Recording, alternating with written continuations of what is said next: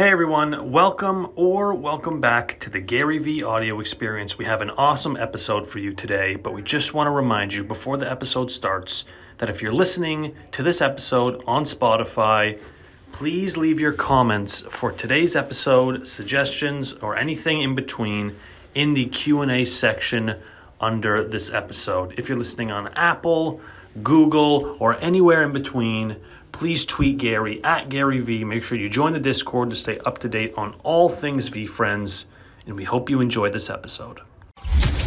This is the Gary V audio experience.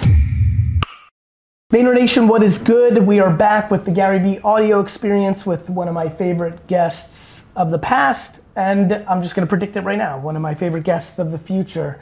I expect to have a very long friendship with this tremendous young man, and so I'm excited to get right into it because we don't have too much time on this episode. Ryan Holiday is one of the more thoughtful characters I've come across over the last 15, 20 years of this version of my career, and it's been really nice. We've gotten closer in the last 5 to 7 years after I admired him from afar. He's rep by Vayner Speakers, which is a real honor. I'm super happy about it because I was the one pushing for him to be signed by Vayner Speakers after I had a good talk with him in LA at an event.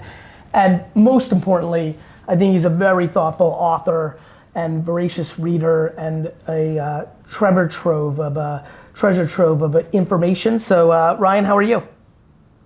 I'm doing good. I'm in LA. You guys just sent me here on a gig, so you're putting me to work. I love it. So Ryan, tell us about the new book. Let's just get right into it.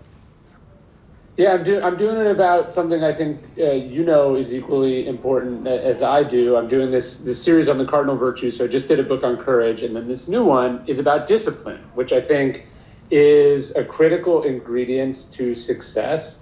I would be shocked to find someone who is successful who did not become successful because of both their personal discipline and their study of a discipline, deciding to see what they do as a practice and a craft.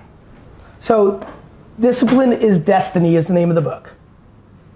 And yes. And for someone who's hearing that, like, oh crap, I'm super disciplined or I'm not disciplined, what's the opening rant you can give to people to why this is so significant in success or joy or happiness? Yeah, my point isn't just that discipline will make you successful, like it's a means to an end. Discipline is also an end in and of itself, and a rewarding one, right? So like, obviously, if you want to be in good shape, you have to be disciplined about what you eat, how you work out, etc. If you want to be successful in podcasting or writing or any profession, you have to be disciplined. But if your profession is mowing lawns or sweeping the streets, if you are disciplined about that, if you treat it seriously, if you get the edges just right, you care about every facet of it, it makes you great, even if nobody else cares, even if nobody else notices. So I want to think about discipline in two senses. It's not just, hey, I'm disciplined because I want to get to a place in the future where I have more money, more time, and we tell ourselves I can be less disciplined. But it's actually that discipline in the moment right now is a sort of guaranteed form of greatness, taking what you do seriously, sweating it, working on it, caring about it, even if nobody else notices. Steve Jobs famously would talk about how his father told him that a carpenter cares about even the back of the drawer, the inside of the computer. That's discipline too, and a lot of it's totally invisible to people. It's funny. It's funny where my brain went with that. I would argue that really lands with me because, and this might be valuable to the audience, especially the parents who are raising kids who are finding interests in new things that parents don't believe can be professions. If anything of the last 10 years should teach parents, it's a lot of the things that we didn't think were jobs are, or at least things that make, parents worry about, I want my kid to make enough money to sustain their livelihood. The parents of my generation did not think all those hours of video games was one of those things. My mom famously told AJ, get off the computer, you're on it too much, and made him get a job at A&P Supermarket because she didn't think us selling on eBay or like what he was doing was going to be a thing. These are really interesting. When you said that, I would argue that's what entrepreneurship was for me. When I was selling lemonade and shoveling snow, and even when I was selling baseball cards, I remember making like $300 at a card show, seemed like $1 trillion. And I remember teachers and my friends' parents, not my parents, which is why what happened, kind of scoffing at it, or like thinking that the D I got in science, which was a much bigger indicator than what I did with the baseball card show. But what's funny is I've always talked about it as I knew, but I would argue what sprung to me when you were talking was I just enjoyed being an entrepreneur. It's how I am today. I get way more joy in the process of what I do than the fact that I'm Gary Vee or the financial ramifications of what I do came along with it. Yeah, look, there's a difference between writing and publishing in my line of work. I love writing. I sometimes publish, right? Publishing is when it goes out in the world, when it makes money, when it's released and all that, and that's important. But writing is what I wake up early to do because I love doing it. And I think your point about, anything can be a discipline, anything can be a craft is really important. My son likes to watch these videos by this kid, Beck Bro Jack on YouTube, who does Minecraft videos. Yep. And I don't love it. It doesn't make any sense to me why you would want to watch someone play YouTube. But I was trying to tell my son that this person is also an entrepreneur, also an artist. And that's why he has an audience of millions of people, and that you can enjoy it, but you should also respect the fact that he got so good at something that he's one of the few people in the world that makes a living doing that thing. And that's what we should take away. Whatever it is that you love, if you like throwing darts, be the best dart thrower in the world. To me, it's why even in the 80s growing up, when I felt that stay-at-home moms were disrespected, way more, by the way, for all the youngsters who are socially thoughtful, it was way worse in the 80s. And I remember being very affected by that because I actually really knew while it was happening that my mom was orchestrating a masterpiece. I literally vividly remember being 12, 13, that range, 12, 13, 14, and saying, my mom's smarter. My mom's doing it better. And I think, please. Oh, I was going to say, I think about this. I remember, I would take our two kids to this daycare, and I think about these three women that put 24-year-olds down to bed at the same time for a nap in the middle of the day. And you think about the energy and the skill and the craft of even that. 100%. And so think of the emotional discipline, the patience, the calmness that you have to radiate outwards to do something. Ryan, couldn't the argument in this checkers chess game of this conversation play out with a checkmate that says discipline could be a gateway to all 8 billion people's happiness? Yeah, I don't think, here's the funny thing. We think that discipline sucks, right? Like not getting to eat everything you want, not getting to do everything you want, not getting to spend. Well, we think discipline sucks in the things that don't come natural to us. To me. But I guess what you know what I mean? What I'm saying is that we think discipline is a punishment, but actually nobody has a shittier life than a person who has no self-control, no boundaries, no rules.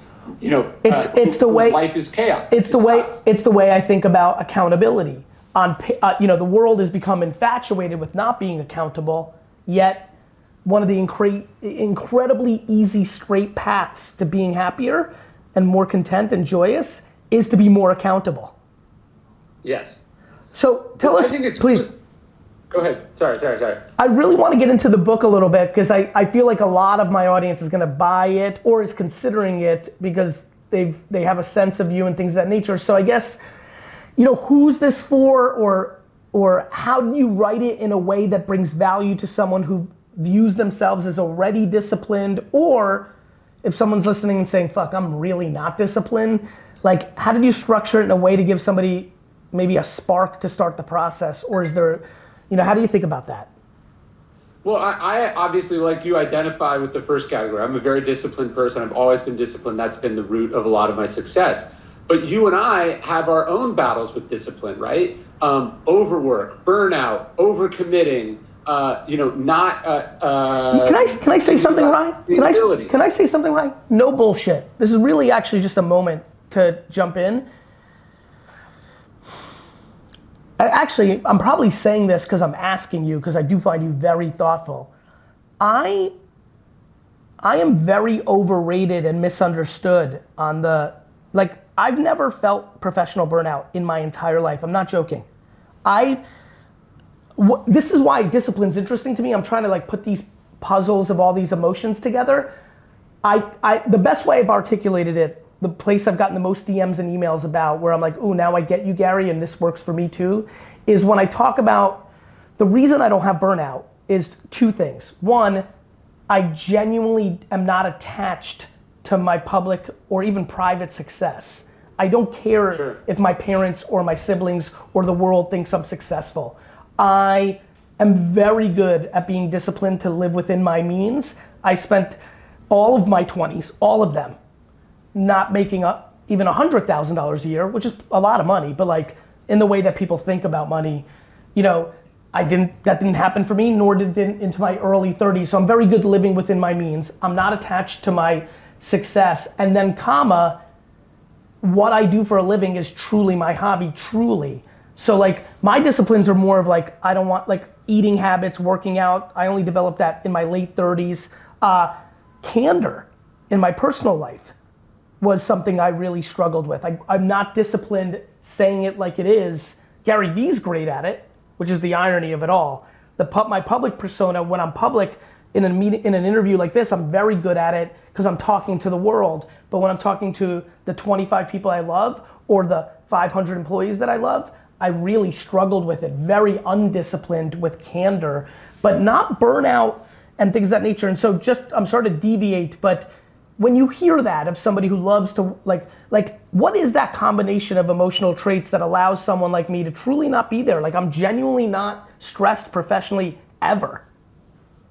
Well, that's great. I mean, I think it requires a certain amount of discipline. For me, saying no is something I have to be disciplined about because I'll always want to do one more. I'll always want to commit to one more thing. Yeah. And if I'm not disciplined about that, then inevitably I will burn out, or people around me. That's something I have to be conscious of is hey, if my capacity is 100, but people on my team's capacity is 75, I can only commit to what the team can handle unless I want to be constantly replacing those people burnout. Or for all the operators, I couldn't agree more. Such a brilliant statement. I'm obsessed with the concept of creating infrastructure for them to play at their 75, and then I have to be on an island from my 76 to 100 and not require anyone to be the facilitator of it. Hence why I have 2 chiefs of staff and 3 full-time admins. That was a big learning step. All my executives, all my operators, all my COOs and CEOs, I could easily manage them with that.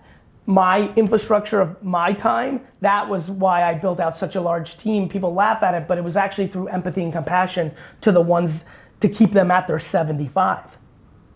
No, it's you'd think, okay, I'm operating at this level. I'm having one person come handle my extra stuff. That should be enough. I should only need one person to do that. And it's no, actually, it might be 3 or 4 or 5 people. And empathy is a great word there. And then also understanding, hey, I just noticed I kept burning through people, and it was expensive and difficult to have to replace them each time. And so I had to say, hey, I have to think about what I'm able to take on, what each person is able to handle, or I'm being short-term disciplined at the expense of long-term discipline.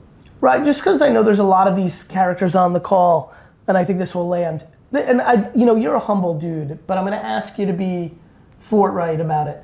Why do you think you're such a successful author? Because I think a lot of people. Please.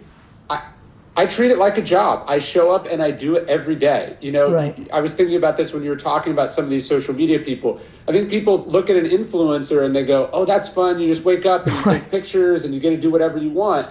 And it's no, I work at this every single day. I show up, I do the work, and I love it, and I can't not do it, right? There's a bunch of factors, but I think people, they look at something and they see the output and they assume it's easy, and they don't understand the day-to-dayness of it, the commitment to wanting to get better, to really thinking about, hey, here is me doing it at 50%, and then here's me doing it at 100%, and that there's a huge difference between giving all your best to something and then just sort of phoning it in. I think that's right, and I think back to where this is why I'm so passionate about passion, because I think it's a lot easier to be disciplined. Like if people said the 5 people you love the most, health is dependent on you actually writing every morning, I would like go visit those 5 people and give them a kiss and say, let's reminisce because you're going downtown, Charlie Brown, because I'm incapable of writing every day. Like, it's like, this is, I think the extremities of what comes natural and easy to me versus what comes so hard to me. And this is, that was a part of, I forever have been affected by how I was so atrocious at school. I'm just like, I'm fascinated by it because I meet so many people who are like, I did nothing, but I got C's. And I was like, why didn't I get C's? And I think, to your point, the influencer thing, I'm glad you brought that up. I laugh when people make fun of them because I know how hard it is and how much work is required. What's a common thing that you've seen people do to start the plot process to become more disciplined? Is it try to become micro-disciplined about something small and then you build on that? Is it just rip the Band-Aid off and go at it? Like, is it a babysitter? So for me, I got to, I used a babysitter for working out, changed my life. I finally figured out I'm so disciplined at being accountable to others. I'm in charge of my siblings. I love my parents. I love my employees. I love the world. Oh, fuck. And literally the reason I got a full-time trainer was to not let Mike down. That drives me more than going to the gym, actually. Sure. Yeah, I mean, I think there's 2 easy ways to tackle discipline. One might be routine and structure in your life. Like, what time do you wake up? What's your calendar look like? Stop sort of winging it. And I think people figured out during COVID, like, oh, wait, now I'm my own boss. I actually have to be in charge. I can't just do whatever I want when I want it. To me, another really easy place is what you're talking about with is a physical practice, something where you, Seneca, one of my favorite quotes from Seneca, says, we treat the body rigorously so that it is not disobedient to the mind. And the point is you want to develop the practice of being in charge, like with the practice of, oh, I'm tired, oh, it's hard, oh, it's difficult, oh, it's not going well. You want to cultivate the muscle that is able to override that and keep going. It's like when you crank the knob in the shower towards cold, every time you do that, you are developing a strength over yourself that I think is transferable to the rest of your life. I think that's right. What does someone, here's a good one, because I see this through my DMs and emails. Do you read your DMs and emails, right? Like a lot, a little, like how do you play that? I've had to be disciplined about that. Like, I know that I focus best when I'm not thinking about what other people think of me and when I'm not getting random criticism or people telling me that I'm awesome. So I've had to set up some boundaries. Like I have a social media person. I also, my personal social media is on my wife's phone. So I can't check it as much as I would ordinarily check it. And so I do get feedback. I like to get that feedback in person when I meet like real humans, like on the street or at a talk or something. You feel people are more civil and more themselves in that environment, correct?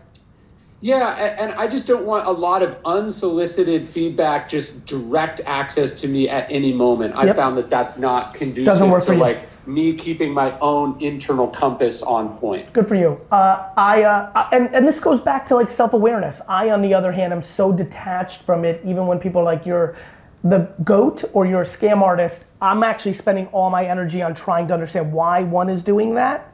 More so that it's almost like I don't even like. It's almost like I don't even exist. It's super interesting how I treat it. Nonetheless, this leads me to this question because I've seen this a lot. A lot of people struggle with the restart of discipline after sustaining discipline and falling off the horse. Help us talk through this.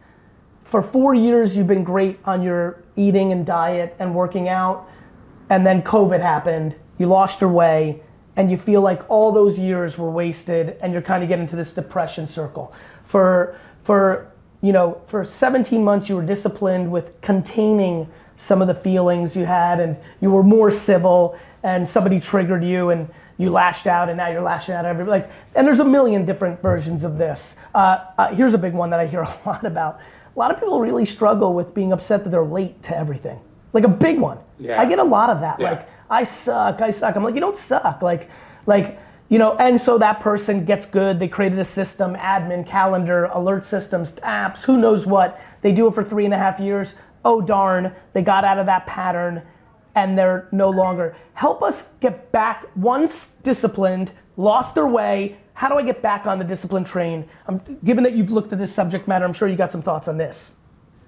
Yeah, look, guilt is not a constructive emotion. Whipping yourself, telling yourself that you suck, it's not helpful, right? It feels self-indulgent. It feels like it's helping, but it's not, right? One of my favorite lines from the Stoics, they say, how do you know you're making progress? You're being a better friend to yourself. And, a friend doesn't go like, Gary, you're such a piece of shit. You're late. I hate you, right? They go, hey, what's up with you? Are you okay? Do you need something, right? Like, I'm just checking in. I'm seeing how you're doing.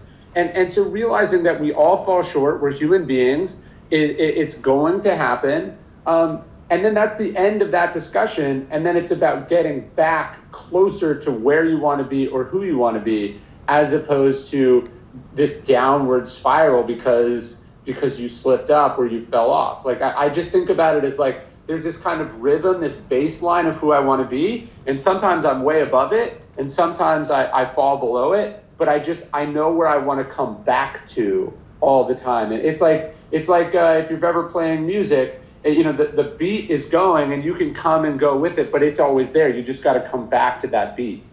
I love that. What did you learn most?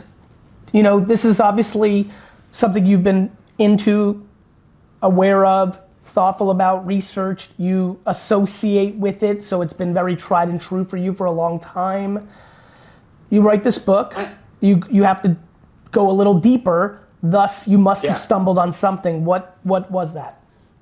Well, one of the things I'm thinking about in my life that I've taken from it is that, discipline is not just rigidity. Like you talked about being on time. I am always 5 minutes early, or like I never do this. That rigidity is also a form of fragility. You have to be able to be flexible, right? You have to be able to adjust, especially as you get in the higher levels of things. So like when you see athletes that have this routine, they're like, I always do it this way. Well, what if the team plane is late because of weather? What if you're not playing on the home court because something changed? You have to be resilient, and part of resilience is flexibility, being able to say, I can work with this. It doesn't wouldn't you argue that's the highest level of discipline? I mean, for me, when I think about discipline, it's that my mental status with myself when I talk to myself is always apologetic and understanding of things out of my control. Yes. That is my core discipline. My core discipline is, I wanted this to be the case. It snowed. Mother Nature said, go fuck yourself. I said, thank you, Mother Nature. And when we got in at 3 a.m., it's okay that I'm not gonna wake up at 6 a.m. and work out because I'm tired, and it's okay, and I'll pick it back up tomorrow. And that's that. Well, and that actually requires more discipline. Right? I think so. You get in at 3, you normally work out at 6, you like working out, you get the dopamine from working out, you have a streak going on your smartwatch that you don't want to break. But sleep is important. Being fresh for the meeting in the morning or the talk that you're giving in the morning. And your health is important. And if you force a workout when you're stiff or, not prepared, you could hurt yourself. And so you have to have the discipline. Like for me, it's harder for me not to work out when I'm not feeling well than it is for me to force it anyway, right? And so it takes discipline to be flexible actually and say, I'm going to adjust. I'm going to sleep in. I'm going to move this thing in my calendar. I'm going to do X, Y, and Z, and I'm going to adjust. I don't control what happens, to go to your point, but we control how we adjust to what happens, how we respond to what happens. That's actually the essence of Stoic philosophy right there. It's funny, while I got you for 5 minutes, it like my brain's just racing, and where it wants to go is the rigidness. The people in my life who are obsessed with the world being black and white are incredibly unhappy. It breaks your heart. It breaks my heart watching them. Many are the closest of the closest to me. Others are the next circle and the next circle. And all of it traces back to fear. That they're trying to protect themselves from an unknown because it hurts. They're scared of. And I think you said something so powerful that got me going to this place, which is like, do not consider discipline being rigid. And it's funny because it triggered me in a good way. I'm like, right. Like, I think my superpower is, you said this to me on a podcast, not judging myself. And I think it speaks to a deep obsession of flexibility and non-rigid. I mean, it's actually scary to me how not rigid I am. And I think about this, great athletes have discovered that, hey, pliability, flexibility is actually more important than strength. If you're just lifting, first off, you're going to hurt yourself. You're going to wear yourself down. But what about when you get tackled? What about when you have to reach for the ball? If you're not pliable, if you're not flexible, that's when you pull a muscle. And I think there's a metaphor in there for the rest of us. We have to be able to adjust and bend and go with the flow of things, as opposed to deluding ourselves that we can be so strong and rigid that we never bend, we never break. Life's going to disabuse you of that notion. I think that's right. If there's anything I want people to leave with is emotional flexibility as a North Star is just so good. It's probably what I've spent the majority of my life trying to do through osmosis around my inner circles, professionally and personally. It's so darn clear. Well, I think about this with routine, right? It's one thing, I wake up at this time, I do this, and then what about when you're on the road, right? So I actually think about it routines plural, right? I have different routines that I do in different ways. Hey, actually the morning one's not gonna work, I'm gonna move it to the afternoon. It's important that you have key practices, things that you always try to do, but you have to be able to shuffle them around, adjust, because life is constantly shuffling you around and adjusting you. Yeah, and the thing that I always worry about for the people I love, and this is probably an important conversation for people to listen to, is when people struggle with things changing that are tiny, what happens when things change when they're big?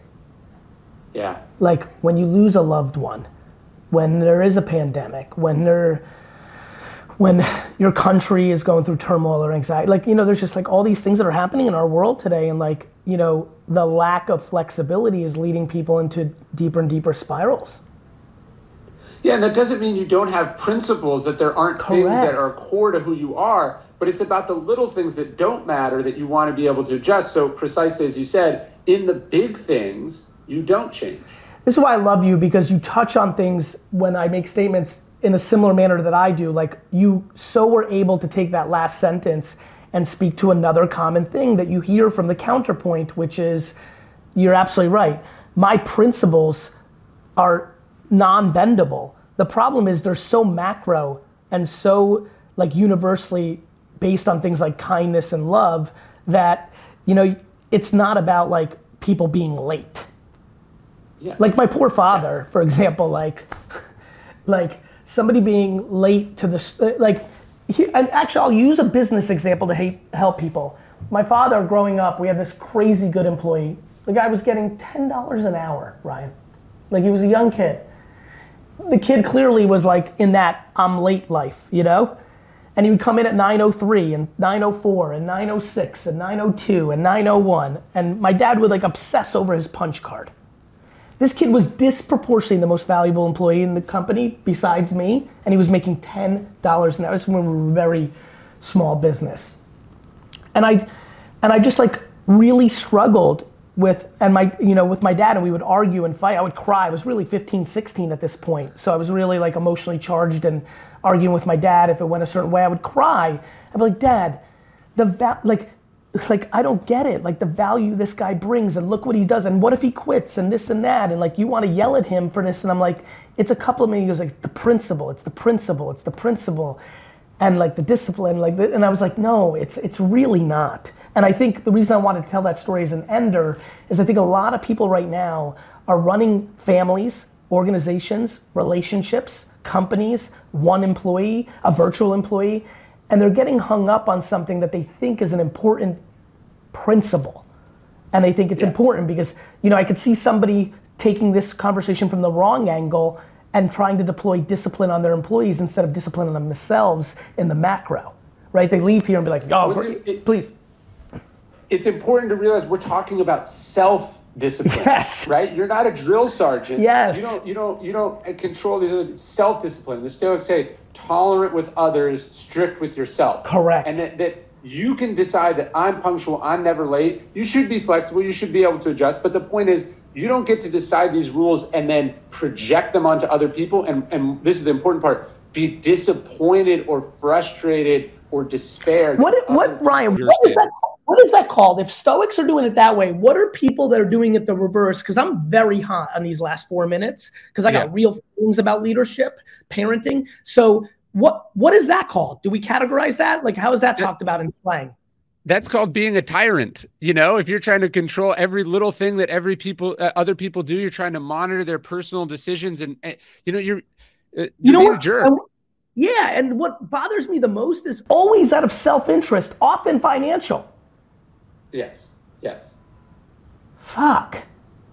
But short-term financial, because the long-term, no is shit. You want to cultivate great talent and do what that talent needs to be successful. And if that's being 2 minutes late, who cares? Retention matters. I know that you've written a book that went crazy viral in the sports world because I'm always recruiting and this and that. And plus, I think, Belichick liked it, which really pissed me off and kind of hurt our friendship. But, I think about retention all the time. And I think about it from sports quite a bit. Teams that have that same core, it's very clear. And you see it in Golden State in basketball right now. And I believe in it so much in the workplace. And to your point, another tremendous add-on, a good cherry on the end of this. Once again, you added a tremendous point because it bleeds retention, and you're absolutely right. The financial value is extremely short-term. You're the best, man. Brother. You and I are always on the same wavelength. It really are, and like the one thing that you do that I like so much is, and maybe because it comes so natural to me, is I like that you're able to take a sentence and like take it to the next place.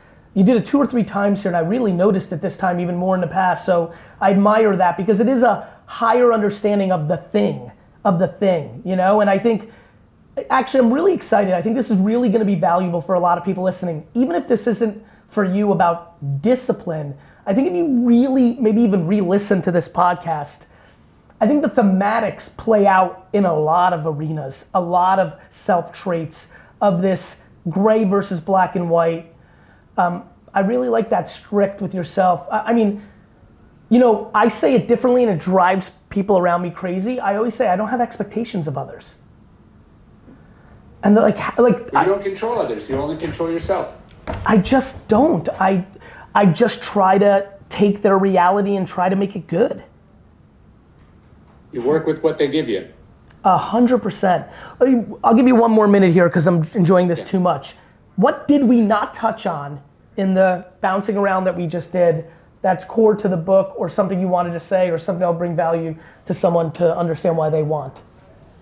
Well, look, we were talking about high forms of discipline. I do think that the highest form of discipline, though, is when you are so strict with yourself and you model these behaviors and it inspires others to be more disciplined, right? So the great leaders make everyone else on the team more disciplined, not by force, not by yelling, but by modeling those traits. They don't talk about it, they are about it. That's what I think ultimately we want to aspire to do as leaders.